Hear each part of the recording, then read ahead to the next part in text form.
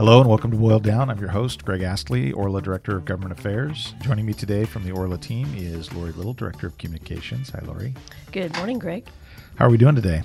Oh, we're doing great. It's a busy week, though, trying to get ready for this big holiday. Oh, I was going to say, it's not a busy week for me. I took the week off from work, although I'm here today, so I guess I didn't really. But yes, there is a lot going on. We have the Thanksgiving holiday coming up. The rest of the holidays right around the corner. Yeah, you've been busy in the kitchen, I hear. I have been. Yeah, I'm responsible for dessert for Thanksgiving dinner. So we have about 20 people coming this year, and I figure that means about 10 desserts for me. So, oh my goodness. Fortunately, I have my food handler's card, so I know exactly what to do when it comes to time and temperature and making sure that I keep everybody safe. That's good. That's impressive that you actually know that many recipes. Well, I don't know them all. I just take them out of the books. So that's the easy way to do it. Yeah. See, my family doesn't. They don't ask me to bring desserts to our family gathering. Maybe it's because I kind of messed up on it last time. I tend to go to the big box store and get one of those easy pumpkin pies. It's always a win. That's a good way to not have yourself invited for doing desserts again. But the good news is I can also add alcohol to any of my desserts because I do have my alcohol server's license as well. So, and I got both of those at orlatraining.com. Did you really? I Yeah. heard that's a great place to get your training. Yeah, that's not a shameless plug or anything, but you can also get your ServSafe certification there, your guest service gold. You can learn more about responsible gambling and human trafficking recognition and response. So all very important things for our members to know about. All kinds of training there. Exactly. Well, let's get into today's interview because we do have a great one today. We're going to be talking about health insurance coverage for 2019. And with us today is our Orla Health Solutions Plan Administrator, Garth Rouse of Garth T. Rouse and Associates. But first, we want to make sure you're getting the most out of your membership. And to help you do that, we like to highlight a benefit you may or may not be aware of. Did you know members get up to 30 to 40% off the everyday price on select Dell products? In addition, Dell's Cyber Week is coming up November 26th through December 2nd on Dell.com. That's DELL.com. Member discounts are stackable on top of select Cyber Week doorbusters. And you can receive up to 50% off on select products when you use your member coupon. Shop now at www.dell.com/Orla to access your coupon and shop doorbusters. So make sure to use your member ID when you call. That's 1-800-757-8442. And if you're not a member, visit OregonRLA.org where you can join and start taking advantage of the many growing benefits. Well, with that, I'm very excited to introduce our guest, Garth Rouse of Garth T. Rouse and Associates. Welcome to Boiled Down. Thank you. Great to be here.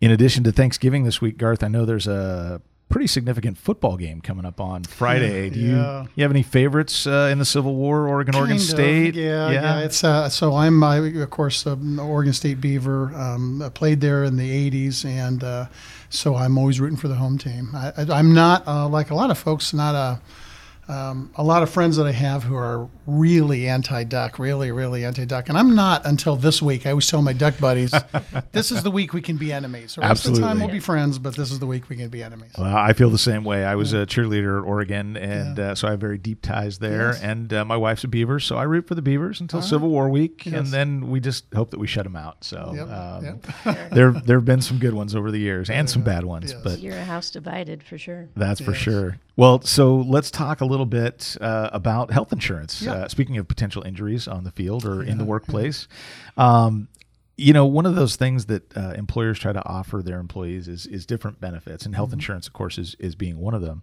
But how important is it to employees to get a benefit of healthcare coverage?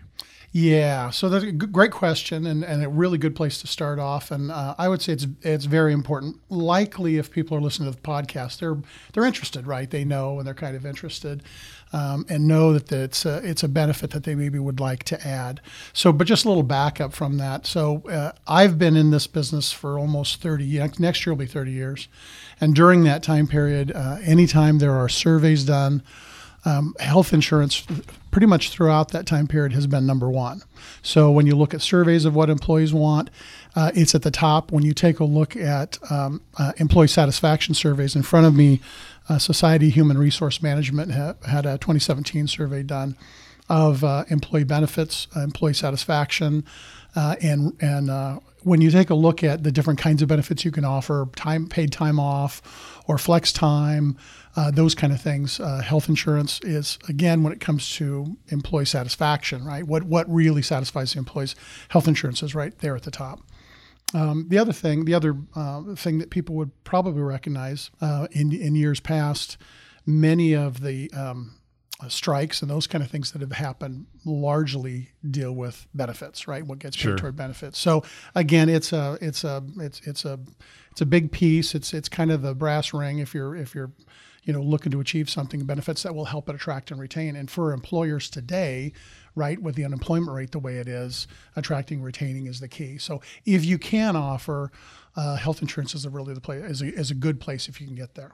Well, you kind of answered my next question there because you were reading my mind. I was thinking, well, in this tight labor market, unemployment rate so low, one of the things that employers I think have to look to is what kind of benefits they can offer. And so, you mentioned a couple of them, and whether it's hiring or whether it's retention, just generally the morale of the employees, knowing that they have that benefit in their back pocket when they need it. So, are there other benefits that you see when employers offer those coverages to employees? I mean, Yeah. So there's certainly medical, dental, vision kinds of things that can be offered. And the nice thing is that really for the first time in a number of years, the solutions that we have available for Orla members is pretty encompassing, right? So we have solutions, and we'll go through the different types of coverage that I think in the podcast today that we can talk about that are available. But there's really a nice suite of offerings that are available. So if people haven't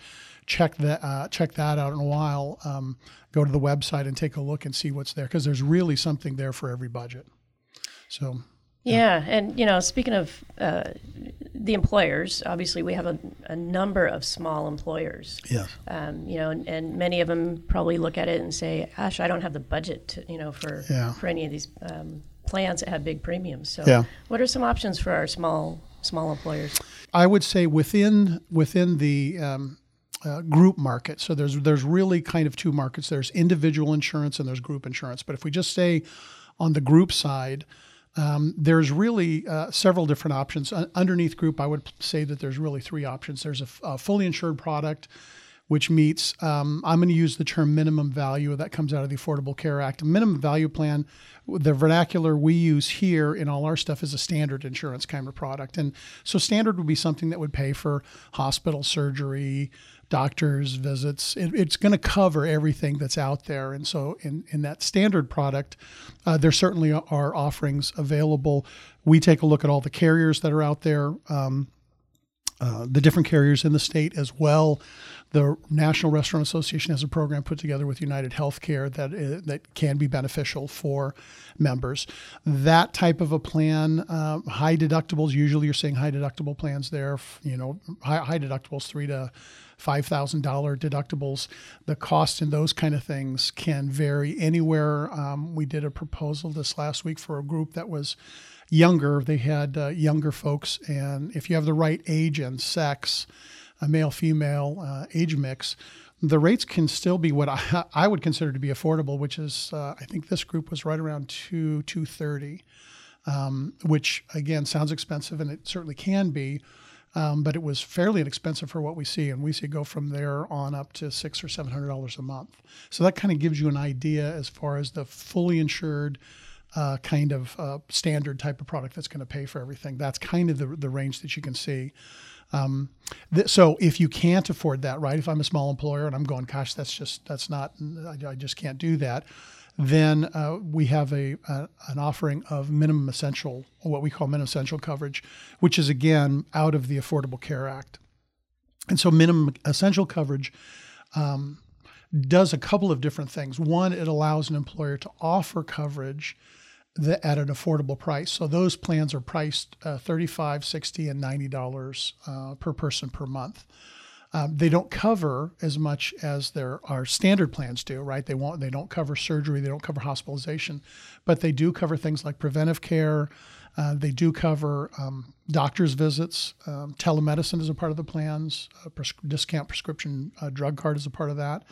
And then the more expensive program even offers some dental coverage. Right. But the essential plans don't come with the large deductibles, so that's Correct. a lot more attractive. Correct. So they're attractive from a couple of standpoints. One is the price point, right? Everybody cares about price, and they should.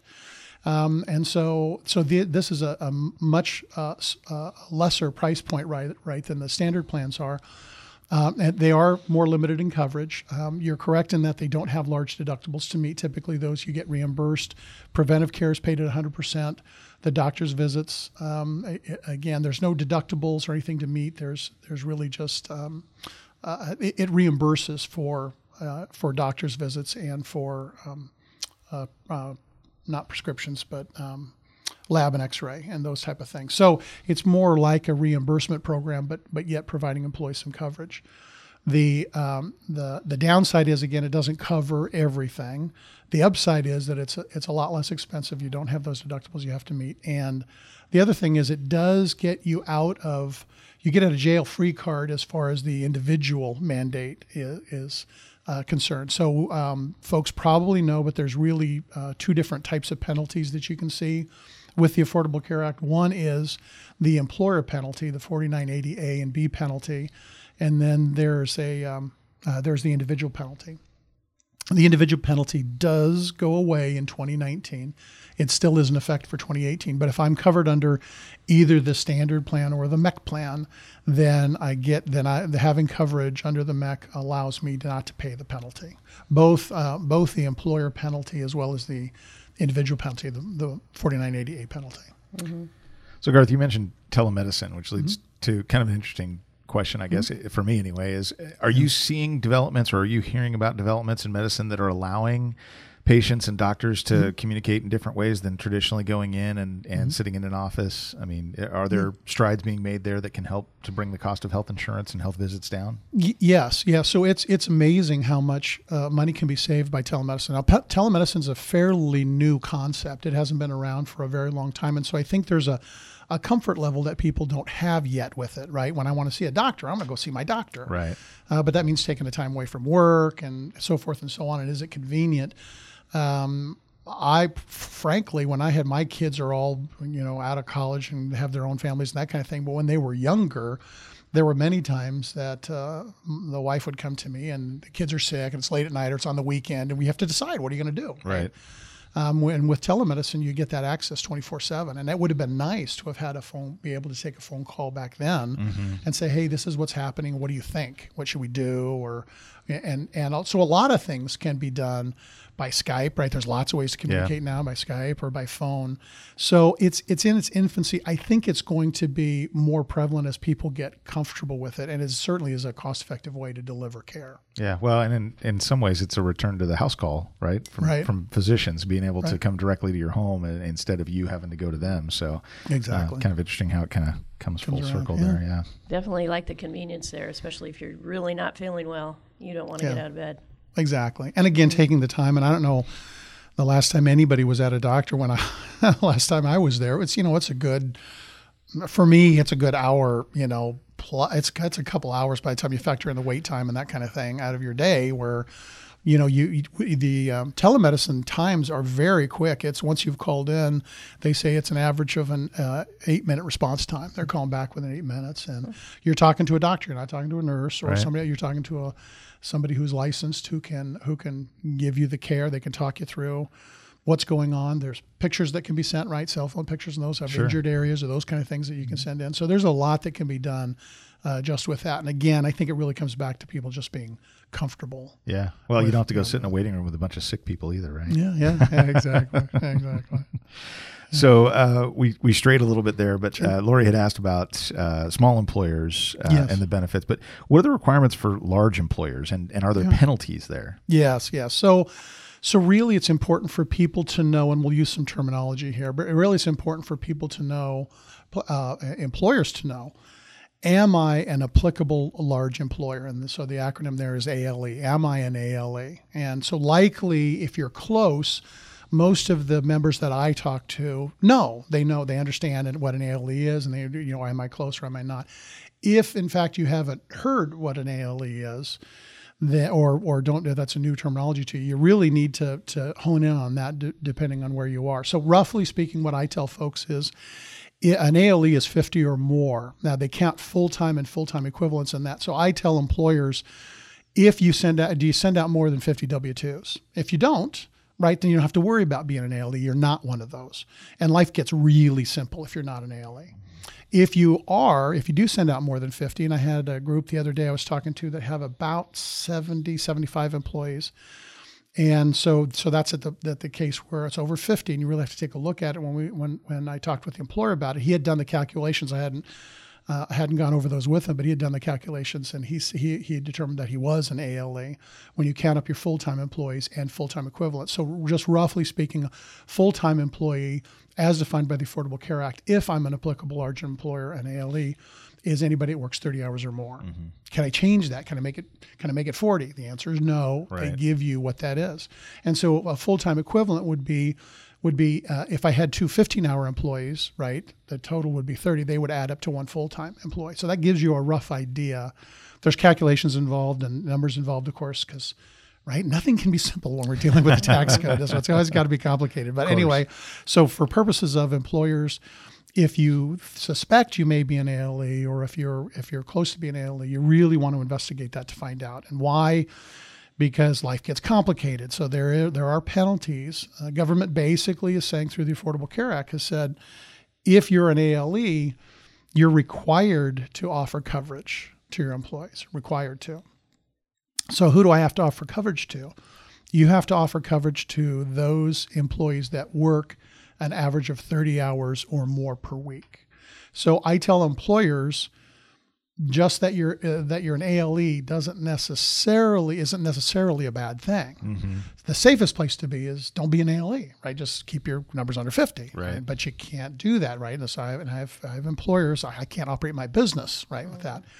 And so if you are an ALE, the next safe place to be is to have 30 or less employees that work that 30 hours. So I've got a client who's got a number, who's got a number of fast food restaurants, and they had, I think, five fast food restaurants. And in their group, we determined they were an ALE. And when we went through the calculations, how many work 30 hours or more per week, the numbers were, and you have to, deal with part-time and those kind of things, or not part-time, but seasonal.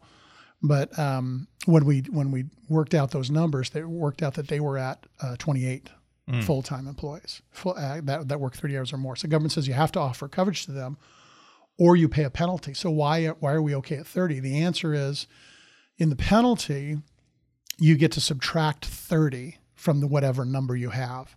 So if I have 30 or less employees, in effect, I have no penalty, right? Because I get to subtract that number. If I've got 45 employees that are full-time that I would need to offer coverage to, I get to subtract 30, that's 15 that I would have to pay the penalty on. Yeah. So safest place to be is don't be an ALE. If you've got to be an ALE, if you can keep your numbers to 30 or under, then that's great.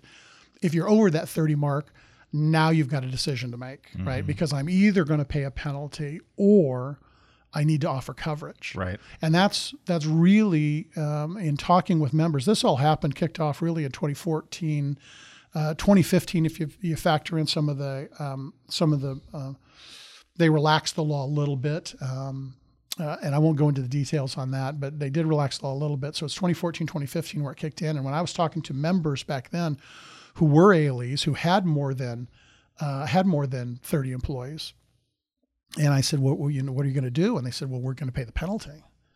Why? Why? Because the penalty was cheaper than buying insurance, right? The insurance was more expensive by a long ways. And so the penalty was cheaper. The downside of the penalty is it's not tax deductible. And where does it go? It goes right to the government, right? And so when I talked to members, and they said, well, okay, and we had put together with the leadership at Orla, had put together this MEC program. The MEC gets you out of that penalty. So the $35, the $60, or the $90 plan, if you offer those, that counts for offering coverage. And there's two penalties. It doesn't get you out of both, but the one that's the biggest one, that it's $2,000. It was $2,000 when it started per person. and now it's $23.50 or somewhere around there. It's been indexed up, so it's a big penalty. And so of the two penalties, that's the biggest one. And so it, again, offering those MEC programs allowed you to get out of that employer penalty as well as the individual penalty. And the nice thing was when you took a look at the costs, and I did this as case studies for a number of our membership. When you take a look at the cost, your health insurance, offering the standard kind of health insurance would be way more expensive to, twice what it would be for penalties and what I was looking at. And so then you'd have the penalty, and then offering the MEC was about a quarter to half of the cost of the penalty. And as one member put it, they said, well, this is a no-brainer, right? Because I either get to pay the penalty, which I don't want to pay, right? Mm-hmm. And it goes to the government and it's non-tax deductible, or I can spend half of that. In their case, it was fully half of that to offer this plan to the employees. Now they get something out of it, and no more penalty for them or the employees. So I think that's it's a good option. And originally when we put the program together, we saw it and I argued it as an option for those employers those ALEs that were subject to penalty, that weren't providing anything. And the leadership here rightfully said, no, we have to offer this to everybody, right? Not just large, but small employers. And so we did, and we still do. And quite frankly, 2/3 of the groups that I have on are small employers. They're not even subject to the penalty. And why are they offering it? Because it's affordable. It's something they could do. Yeah. And it gives the employees something, right? It gives them a plan they can access without having to meet a huge deductible.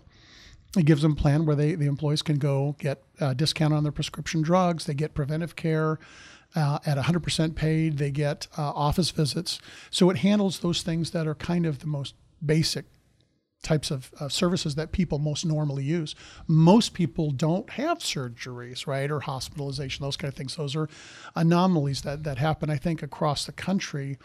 We're looking at it's about maybe somewhere around 20% of the population that incurs those in a year. Well, you're right that it's, it is a no-brainer, should be. You look at it as sort of a win-win. The small employers can provide that benefit, and the employees get a great benefit with coverage. So yeah, yep. So that's the penalty. And I guess the only other thing I would say to anybody who's out there who is an ALE or suspects they may be an ALE, an applicable large employer, you really want to pay attention to that now. I think there have been a number of employers who have just said, it's new. We think it may go away at some point in time or whatever. They're maybe not taking it serious. I was in a webinar yesterday or the day before, and we were talking about what's been happening as far as the penalties, and those are being assessed. I think 30,000 penalties have been assessed, and it racks up to millions of dollars. That's for the 2015 year. Wow. So don't duck and hide. That's not what I would suggest at this point in time. If you're an ALE, figure out what you're going to do. I mean, you need to take a look at it, make some decisions. Yeah. Well, I know that we have a ton of small members, small restaurants that are members, and small properties as well. Yes. I know they're looking for the options, but what are some of the requirements for small employers? And again, you said that's fewer than 50 full-time employees. Yes. So requirements for employers. Good question. So if you're looking at anything on the group side, which, as I said, is the standard type of plan that covers everything, or even these MEC, minimum essential coverage programs, basically the two requirements are that you offer coverage to a group of employees. I don't know, how do you define what the group of employees are? Can I say, and I get a lot of people say, I want to, offer it to my salaried managers, but not to anybody else. And you can't really do that. The Affordable Care Act changed all that. And so the two requirements are, one, that you offer coverage to a group of employees. What group of employees? They are people who have satisfied a 60-day waiting period, and they are folks who have met an hour requirement. You get to choose that hour requirement. Small employers typically can choose up to 40 hours. Remember, we said in an ALE it has to be 30. You don't get a choice about that. But for a small employer, you can choose up to 40. Can I make it less than that? Could I make it 30? You could make it 30 if you wanted to. But you choose the hours. a 60-day waiting period, and those are the employees that must come on. They must come on the program unless they have coverage somewhere else. So if you've got, and I talk to people all the time they say, oh, some of my staff are younger folks that are covered under their parents' plan, right? Because kids can now be covered up to age 26. Great. If they're covered under their parents' program, they can waive off. If I've got retired military, we've got our receptionist in our office is retired, I think she was Air Force. And so she's under the military plan, the TRICARE plan. Those folks can waive off. If I've got people on the Medicare, those kind of programs, they can waive off. So you again, when you take the hours and the 60-day waiting period, you find out who those groups are, then you can take out those employees who have coverage somewhere else. The rest of those employees would need to come on the program. And then, so that's the first requirement. The second requirement is that carriers require that the employer pay at least half of the single rate for the employee. So back to that group, I think the $230 was the rate that they came back with. So the employer in that situation would need to pay $115 of that, right? Half of that rate. Right. So you can pay more if you want to. And we do have people that do that, but you would be required to pay at least half of that single rate. So what's the administrative process to managing added benefits like healthcare? Yeah. So there's certainly a payroll deduction function, correct? If you've got employees paying that. So your payroll systems would have to allow for payroll deduction. And then there would be a transmittal to the carrier on a monthly basis of those premiums, right? So your half plus the employee's half would need to be sent off to the carrier on a monthly basis. And so there's paperwork that you fill out at the start. There's a group application the employer fills out, and then there's applications that the employees fill out. And then employees participate. And again, if there's payroll deduction, then that happens. So once the carrier will send you a monthly statement. On it is a list, right, of those employees that are eligible for coverage. And the employer looks at it, audits it. No, Joe's not here anymore. We hired Mary in. Mary's now eligible for the coverage. And so they add or take away. And then so it's a monthly function there. And then annually, there would be some type of time spent in the renewal process, right? What's happening next year? Do we need to change the plan? Do we need to, are the rates going to be increased? And how are we going to handle that? Are we going to have employees pay a little bit more? Is the employer going to pay more? So there's those kind of discussions that happen at year end. Mm-hmm. Do you think if some of these small employers, they don't have HR people, they don't have a big staff at all, it's really just them, that some of these administrative tasks, and just the time that they anticipate having to take might be sort of turning them off a little bit to get insurance? Yeah, certainly there is going to be more time, right? There just is, because there's functions there. There's also when people become eligible, right? Somebody has to make sure that they get the enrollment paperwork and that.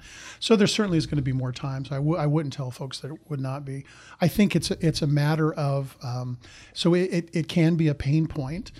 So what offsets the pain point? Well, what offsets that is if I can attract and retain the employees that I want, right? And so for more operators that I talk to, that's really becoming the key issue. I can't lose Joe. He's been my chef for a long time, and now or I've had situations where employers have said, I've got employees that are working two places, right? And he's told me this other place gives me insurance. I'm gonna have to go over there full time. Yeah. So I think you get pushed into some things that you kind of have to do from that standpoint.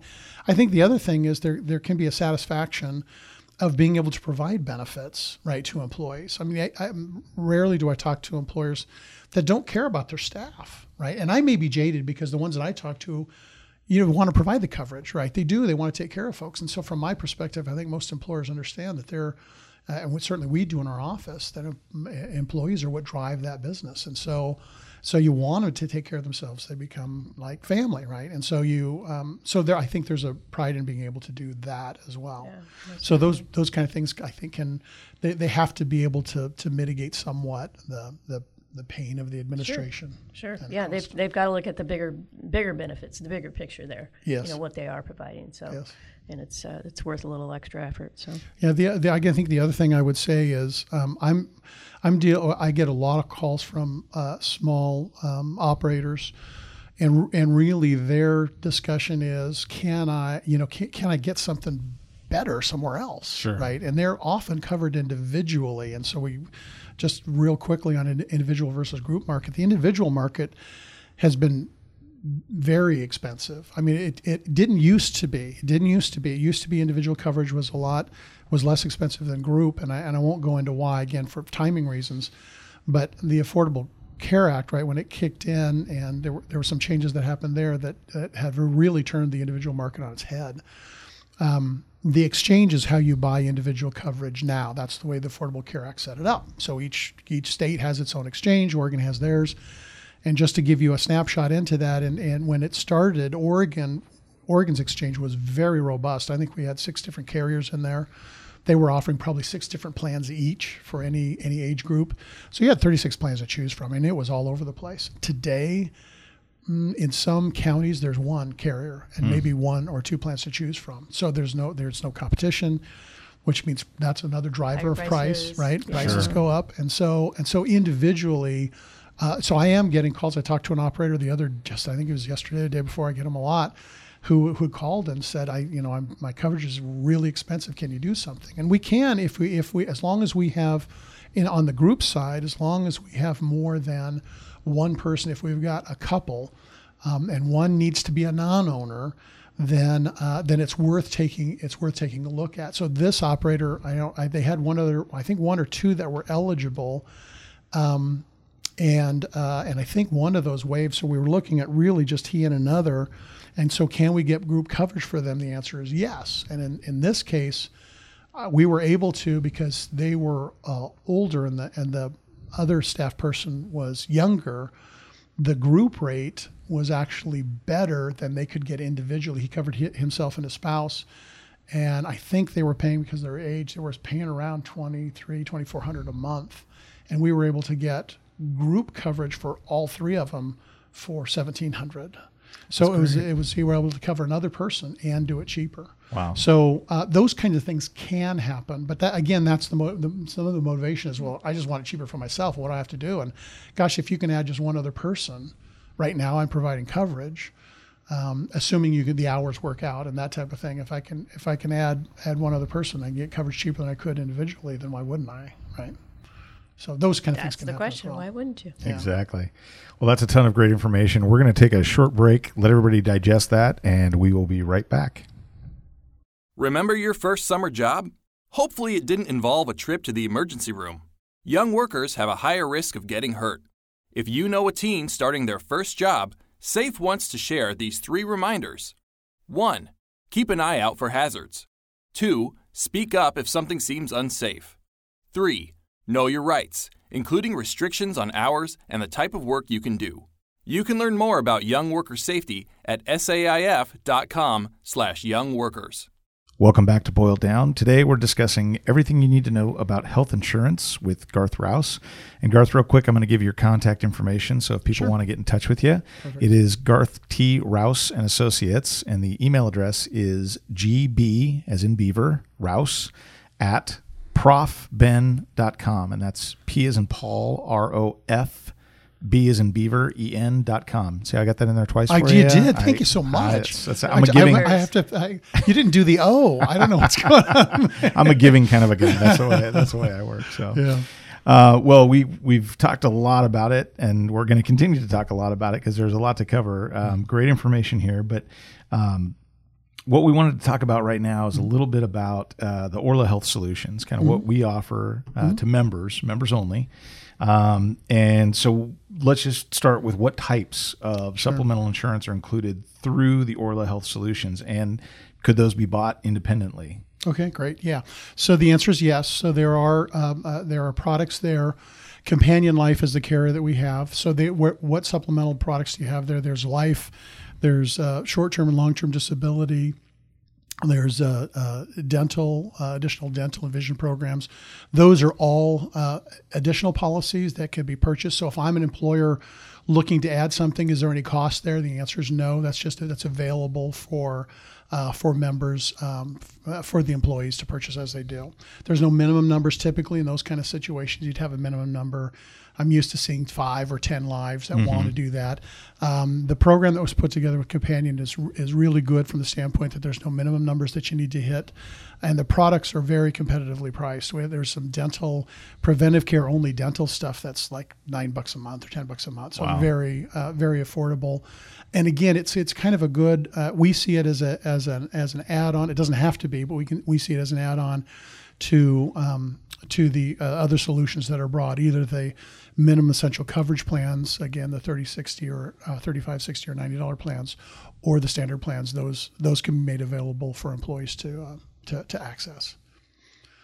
And then we've got a couple of other, kind of options for people as well. So one of those being the free pharmacy discount card. So how does somebody take advantage of that? Yeah, so that's a fairly new program. It was developed by Optum, again, through their relationship with United Healthcare National Restaurant Association. So the discount card is pretty nice. Again, if you're just wanting to offer something as a benefit, those cards are they're free.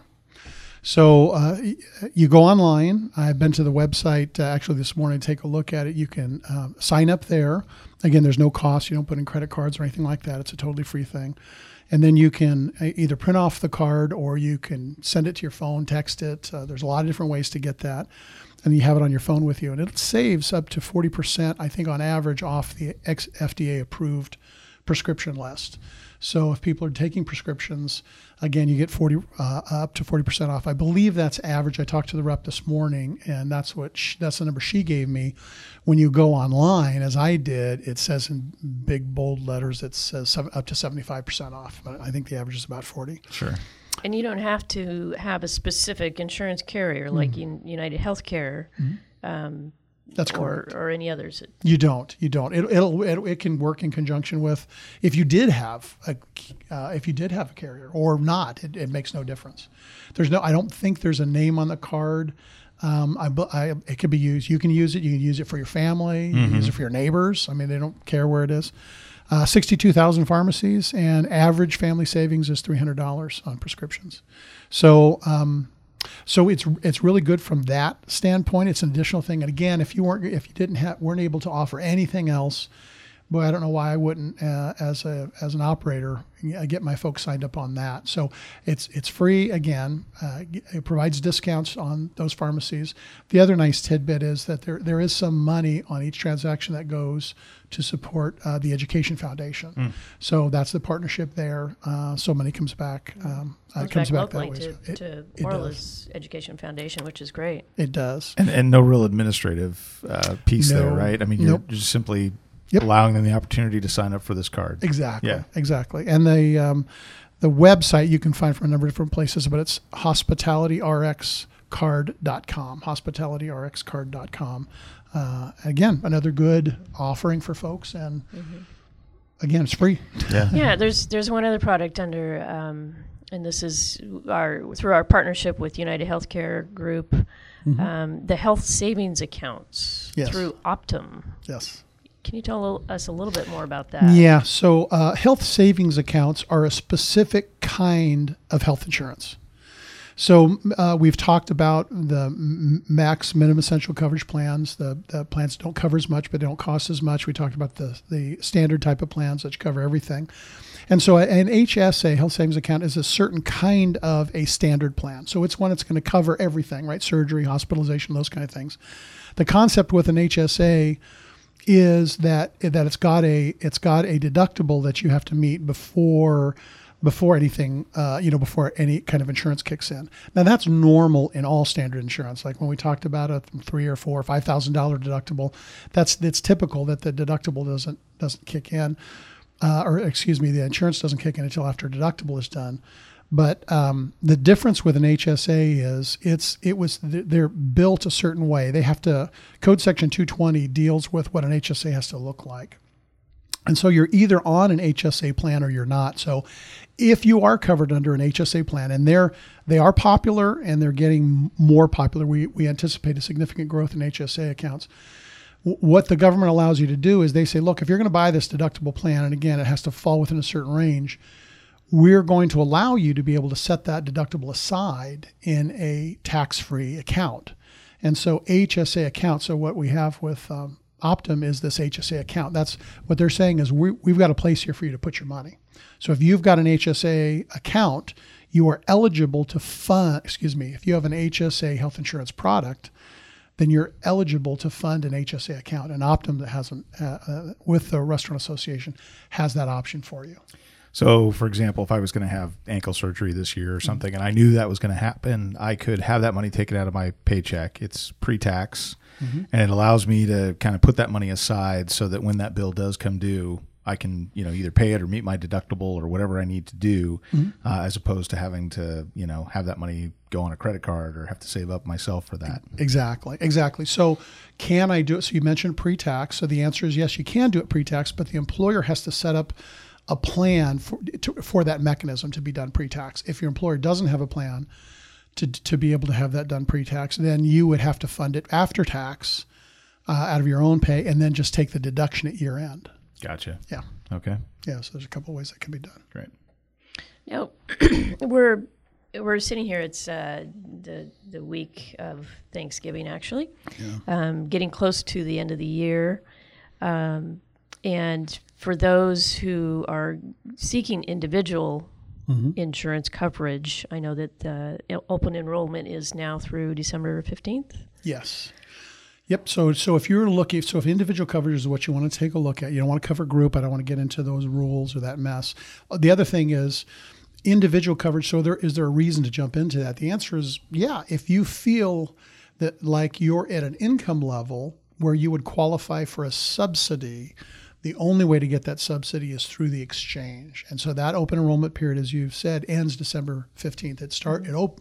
Open enrollment was November 1 through December 15th. So that's the time period. If you're looking at individual coverage, you've really got to get on that and get that done by December 15th. If not, you're out until next open enrollment, right, which would be this time next year, unless you have a significant event, right? So if I have a marriage or a divorce or a birth, those kinds of things allow you to enroll or change enrollment outside of that time period. Or the better option is if your employer can provide insurance coverage for you with one of these plans. Yes. And now, so is there any timing? And I do get questions from members about timing because the folks are pretty well aware of that there is a certain open enrollment period for the individual, and a lot of times they'll think that applies to group, and it doesn't. It doesn't apply to group. So you can sign it. We enroll groups kind of throughout the year. Now is a big time because people are looking at the next year, right, the calendar year, and what can I afford to do, and do I need to do something different? But you can do it. We have groups that enroll kind of at all times throughout the year, so you're not bound by that same open enrollment period. So for employers out there that are thinking about it, looking at it, what's the quickest way to get them started? Yeah, so you're really employers. They care about you're going to care about two things, right? Price is always going to be the big number, right? So is it something that I can afford to do? So there's price and then benefits.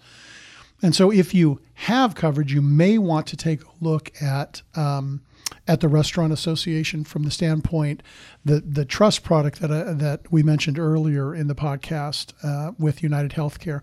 They've got a special program specifically for Restaurant Association members. And we're the folks that kind of are the gateway to that product. And so and I'm getting more calls as this is getting out from people who are saying, I've got coverage, but we don't know if we have the best. And so, will this special product made for the association members, will it be better? And we're finding that it is in some cases, not in all cases, but in some cases it is better. And it's we've found that it's 10% under in some of the shopping we've done so far, under what the rest of the market can hold. So there could be something special there. So if you've got coverage, that might be something you want to take a look at. Is that just for restaurants, or is that also for lodging and hospitality? It is association members. I believe association members, yeah. So I believe that's correct. I'd have to double check, but it's association members. So there's that. The other thing is that I guess so if I don't if I don't have coverage and I want to take a look at it again, the big question is what's it going to cost me? So you've got to pay half what the single rate is. So to determine what that single rate is on a standard type of coverage plan, there's census information that we collect, age and date of birth for employees. We collect that from the employer, and then we're able to go out to the marketplace, including this trust product, as well as all the other carriers in the state. And we go out and we just shop it. Say, okay, what can you find? And we compare plans and we find the best program that's available. And that's the only real way to know what your costs are. Are they going to be, $200 a month, or are they going to be $700 a month? We won't know until we do that. So if you're at all interested, we certainly can go through that process. It doesn't cost anything to do that. It's just a little time in getting that census information together. If you're at a place where I know I can't afford what 200, whatever it would be, I can't afford that. And maybe you have some interest in these essential products. Those prices are fixed. There's no age or sex banding on those. So it's $35, $60, or $90. The difference in price has to do with the benefits that are offered.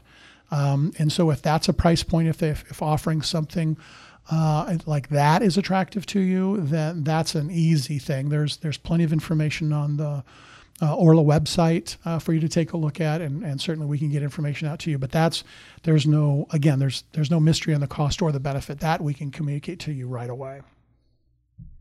Fantastic. Yeah. So what else do employers need to know? We've covered a ton of information here today, Garth, and thank you for that. Is there something that we haven't talked about that you think employers, the listeners out there, really need to know about? Well, so we have talked about a lot of things. I guess the only other thing that I would say is I remember what years and years and years ago, I remember there was a member, long-time effect, who was past president of the association, who gave coverage, or he wanted coverage for his employees. And the one thing that he said to me was, he said, he really liked the product in that it's unique in that, again, it's been the number one requested product by all staff everywhere for a long, long time. And in addition, it's deductible. When you think of the ways that you can give stuff to employees, right, or you can get them stuff, what he enjoyed about it was that it was fully deductible. So if I have if my premium is, let's say, $300 a month and I have to pay $150, that $150 is, of course, tax deductible. Now, so what other ways can I give stuff to employees? Well, I can give them cash, right? I can. Sure. And you can give them cash and you can deduct that $150, but is it going to cost you $150? No, it's going to cost you more because you got payroll taxes, right? To pay on top of that. So if I want to give them $150, it's really going to cost me, $175, $180, or whatever your payroll taxes are. And this for him was a dollar for dollar deduction. I give it to him, and it's a totally deductible benefit. So for him, that made a lot of sense, and it made it a little less painful. So just remember that it is something that a lot of folks are exploring. The downside of health coverage today is the fact of the matter is, and people would understand this, is that it's a cost that continues to go up, right? Yeah. If I want to give somebody $150, I can give them $150 or not, but next year's are going to be $150, or is going to be $175 or whatever. So that's a downside. But again, it's the only thing that does what it does, and it's completely valued. So going into it, understanding that if you can budget for those kinds of things, then that's a good thing to remember. The back to the MEC products, the essential coverage products, those haven't gone up. We've been doing those for a number of years. Again, it was born out of the Affordable Care Act, so it's brand new. But those products haven't gone up. And I don't anticipate that they will. I think those costs will remain pretty static. So if you want to get into something, again, can't afford the other, you want to get into something, that is a benefit of the MEC products, is they're fairly static in their cost. Yeah. Well, you've talked about a ton of different options here.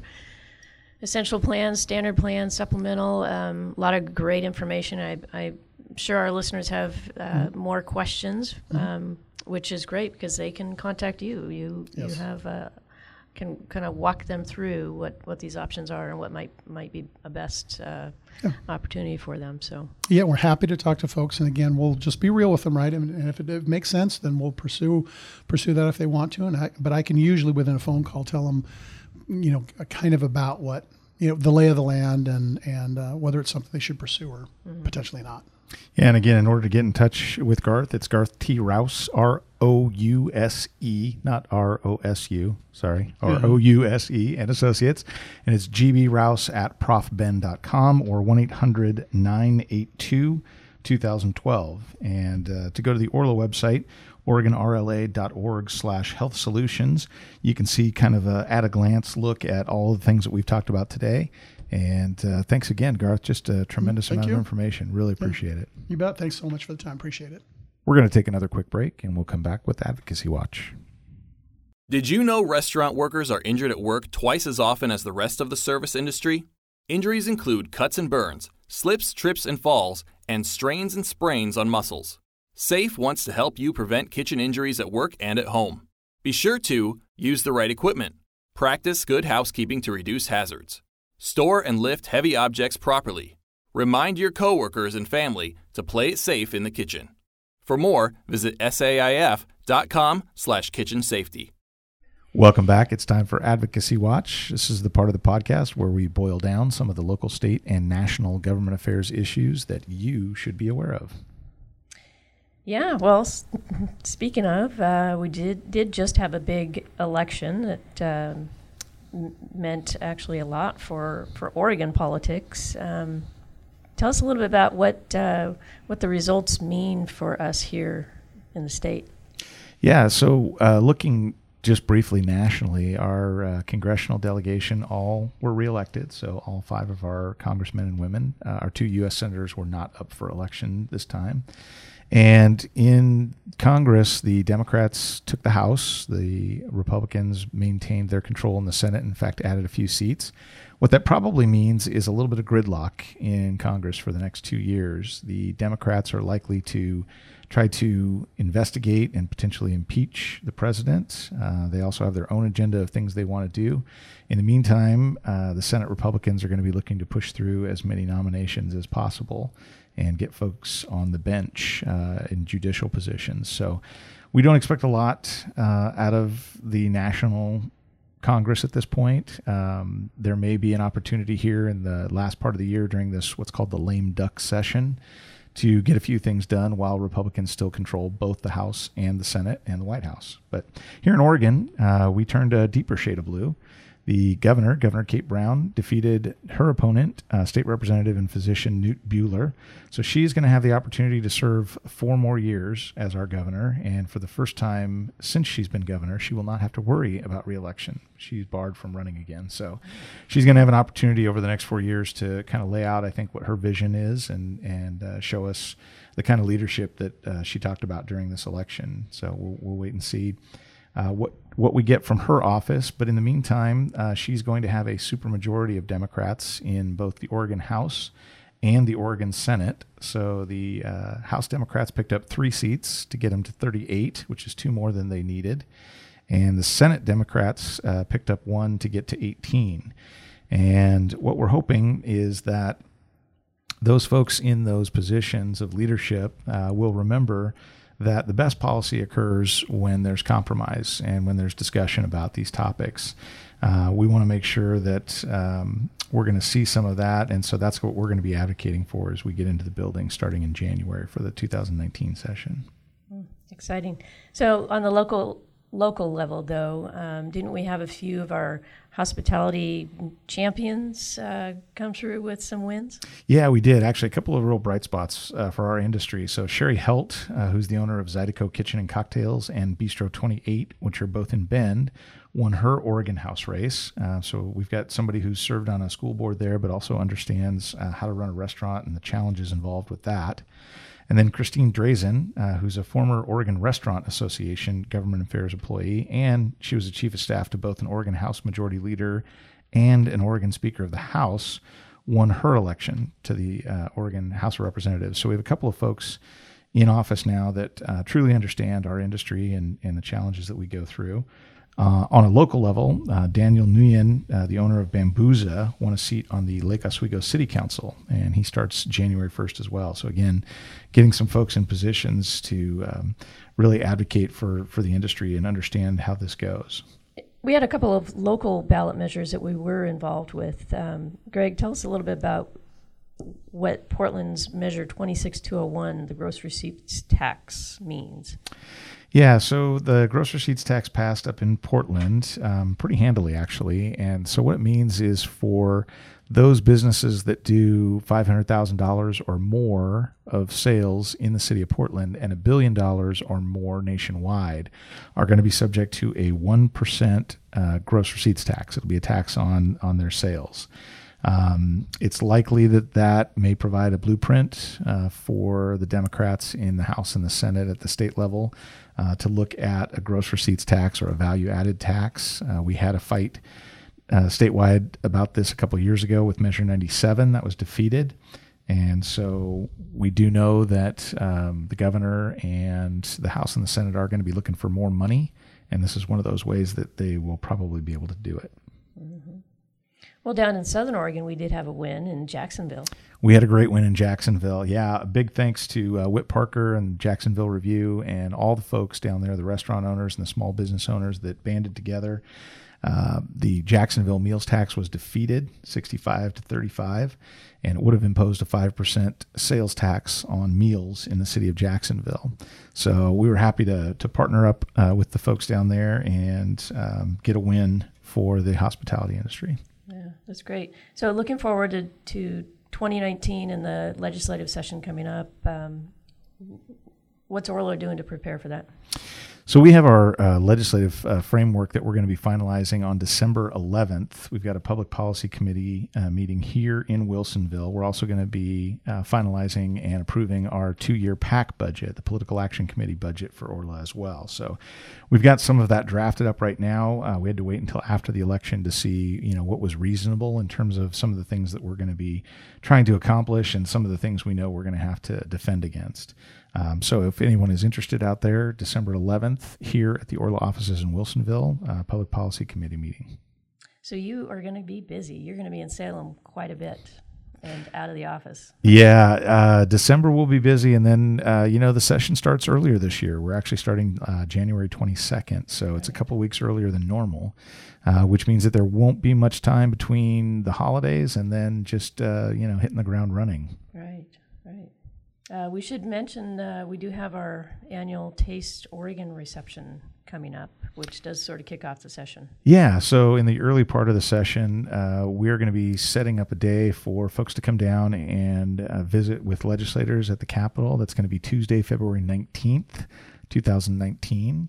And we're going to try to get a couple of folks from the Oregon Lottery, the Bureau of Labor and Industries, maybe the state treasurer, possibly the governor, to come in and talk a little bit about each of their different areas of expertise and what that may mean for our industry. And hopefully we'll have a chance to ask a few questions as well. And then, of course, the big event that night is our Taste Oregon legislative reception. It's probably the most highly anticipated reception of the season, if you will, the legislative season. Also Tuesday, February 19th, that's going to be at the Salem Convention Center. Yeah, and again, that is a free reception. We do want you to RSVP for that, but pretty excited to have some of our restaurant members that are going to be there sharing their favorite tastes. Always great food, great drinks, and a chance to really sit down with some of the legislators and their staff in a very informal setting, ask them some questions, talk to them, get to know them a little bit better so that when you do come to Salem and need to testify, you've got a relationship with somebody there. Mm-hmm. So before we start this next session, there is a law that's supposed to be taking effect January 1st on pay equity.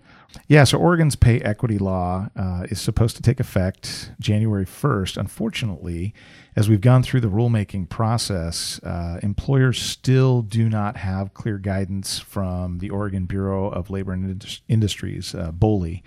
We're still waiting to get the final rules back, which means that at this point, we probably have less than 45 days for employers to actually receive those rules and then try to implement them, which in our case, we don't feel is enough time. And so we've gotten together with 17 other groups that represent small businesses, farmers, builders, and all kinds of other industries that encourage BOLI to delay any kind of punitive enforcement on that new pay equity law for at least a year. That would give us time as businesses and business owners to figure out how that needs to be implemented correctly. And what's included in this guidance that's going to be real important for our members? Well, there's definitions. What do benefits include, for example? What does compensation mean? Does it include tips in our case, in our industry? And then what is allowed for pay differentials for work of comparable character, for example. There's also definitions that we're trying to get some direction from BOLI on, and what does skill and education and experience mean in the context of this law. Mm-hmm. Yeah, important stuff to know there. Bring it back to City of Portland, and they have this single-use disposable plastics policy. What's going on with that? Yeah, so there's a real movement nationwide right now, even internationally, to a certain extent, to kind of eliminate or replace plastic straws with alternatives. In the case here in Portland, it really was about reduction, and so we had 3 Orla members that served on a work group that was convened by Mayor Ted Wheeler to craft policy related to single-use disposable plastics, or SUDs, as they call them in the city of Portland. The work group also had folks from the Surfrider Foundation, environmental groups, community members, members of the disabled community, and city staff. And the mayor did ask the work group to create an ordinance around plastic straws, but wanted them to kind of look beyond that as well. Initially, it seemed like the policy was going to be a complete ban on plastic straws, utensils, even condiment packets and food packaging. Containers. Everything by 2020. After conversations with the work group and city staff, the city staff decided to make it an on-request policy, which will be in place starting July 1st, 2019. And a year after that, they'll kind of review that law and see if they need to take it further. But at this point, what it means is if you're in a dine-in situation, you will not be handing out straws to folks unless they ask for them specifically. So no more just plunking a straw down in a drink and putting it in front of a customer. And if you've got takeout or delivery options, what it means is that employees will need to be trained to ask the customer if they need utensils, if they need condiment packets. Oftentimes people are taking that food home and they won't need the plastic forks and spoons that go into the bags automatically now. So these are not necessarily insignificant changes that restaurants will have to take, but certainly important ones. And we know that there's already a number of hotels and restaurants that have already made changes, that are either going straw-less or just on demand because they feel it's the right thing to do. So yeah, absolutely. We've got several members that came to us and told us they've already eliminated them. We know from talking to 2 of the major vendors of plastic straws that the city of Portland, their customers, they've seen just in the last year, one company said a 20% reduction, the other one said a 35% reduction in plastic straw sales. Mm-hmm. So we already know that folks are taking them out of their lineup, and this will just be another incentive, I guess, if you will, for folks to move along that way. And it seems that customers want that as well as you talk to them. But there will be some penalties, so we should talk about that real quick. If you get a first violation, you'll get a written warning, which is going to be, just kind of let you know what you're doing. After that, it's $100 for the first violation after the written warning in a calendar year, and then $200 for the second violation in the same calendar year, and $500 for any subsequent violation within the same calendar year. In addition, no more than 1 penalty shall be imposed upon any single location within a 7-day period. Now, to help with this, I know that the Bureau of Planning and Sustainability for the City of Portland is going to be coming up with some outreach and communication materials that they're going to be providing to restaurants, both in terms of informing them about the law, but also informing customers about the fact that Portland has this new by request only for plastic straws. Yeah. It certainly is going to be some education on the part of the consumer's part as well. I know personally, I'm trying to make some changes as far as bringing a straw. I have this addiction to Diet Coke, and so I do like to go through the drive-thru and get one of those. And I thought, well, at least I could start bringing my own straw. Yeah, the drive-through continues to be the one area probably that needs to be addressed, and there's no real easy answer to that. One thing that did come up during the testimony, which I thought was interesting as well, is when you talk about things like juice boxes. juice boxes come with their own plastic straws. And so how do you eliminate those? I mean, that's really a national manufacturing kind of an issue. And so there may be exceptions as we go through this. The law may need to be tweaked, but again, you can't think of everything when you're drafting new ordinances and laws. Nope. Well, please keep the emails coming to info@OregonRLA.org. We want to hear from you. Let us know not only your government affairs questions, but also any opinions that you may have and what's going on in your area. You're our best source of information for what's happening at the local level. I'd like to say thank you again to Garth Rouse, Garth T. Rouse & Associates, and to Lori Little, Orla Director of Communications, for joining me today. I am your host, Greg Astley, Director of Government Affairs for Orla. Thanks for listening.